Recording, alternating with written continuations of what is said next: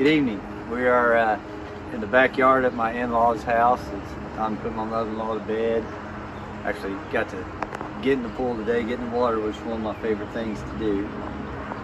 I'm doing the communion meditation for this week, and my verse that I picked is Matthew chapter 5, verses 43 through 45. You have heard that it was said, love your neighbor and hate your enemy.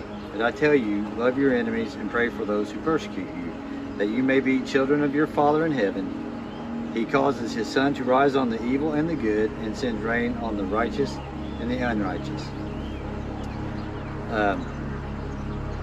Every once in a while, a preacher will preach a sermon that you sometimes feel is directed towards you or at you or was meant specifically for you. And Tim did that for me last week with his sermon on no pain, no gain, about just struggling in this time in certain situations and things that happen. And I just want Tim to know that I'm in the same boat with him, rowing in the same direction right now, because I've been struggling too. I'm going to concentrate on verse 45. Daniel did such a wonderful job at last week's communion of talking about verses 43 and 44 and where we're at as a world right now and as society. So my emphasis is going to be on verse 45 about raining on the just and the unjust. Since May 9th of this year, in just less than 3 weeks time, our riding lawnmower has broke down and has been in the shop. Our air conditioner in the house has been broken for almost 2 weeks now. And Brady was involved in an accident on his way to a job interview Friday in Findlay, Ohio.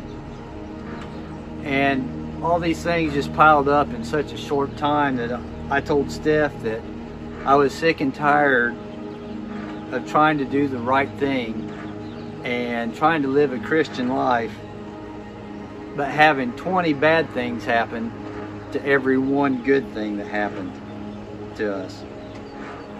But when I get down like this and I get defeated, I realize I always fall back on this verse, that no matter who you are and where you're at and what your situation is, it's going to rain on the just and the unjust alike. You know, maybe going back to Tim's sermon last week, maybe I am being punished or disciplined for something. I don't know. Or maybe I'm just going through the refiner's fire, which is mentioned in Psalms chapter 66, verses 10 through 12. Everything that happens does happen for a reason. But it makes me think that just because you or I are going through a rough time or a rough patch, that we should not make it bitter and make us bitter and push us away from God and push us to let go and ease up on some of the things that we do in our Christian faith and our walk. Actually, the exact opposite is what should happen.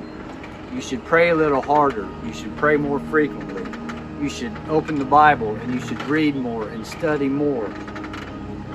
You know, and same with, you know, just your whole mental attitude with where you're at in your walk with God. He says it's going to happen to everybody.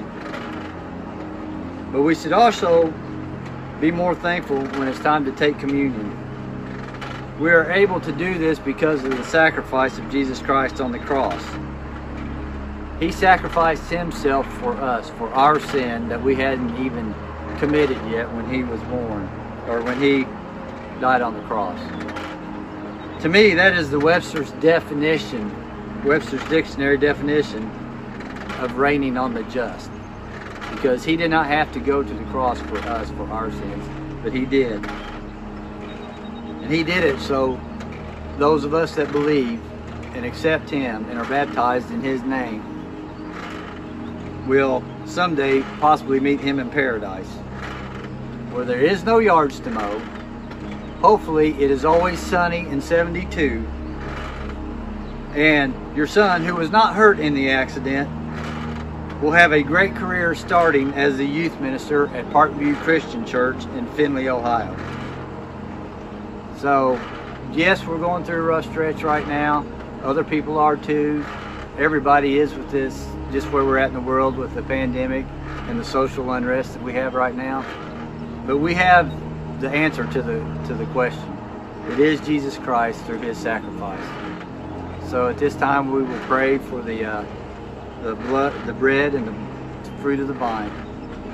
Dear Lord, we're thankful for this time that we have to come together, dear Lord. We're thankful for the opportunity that we have to live in your will.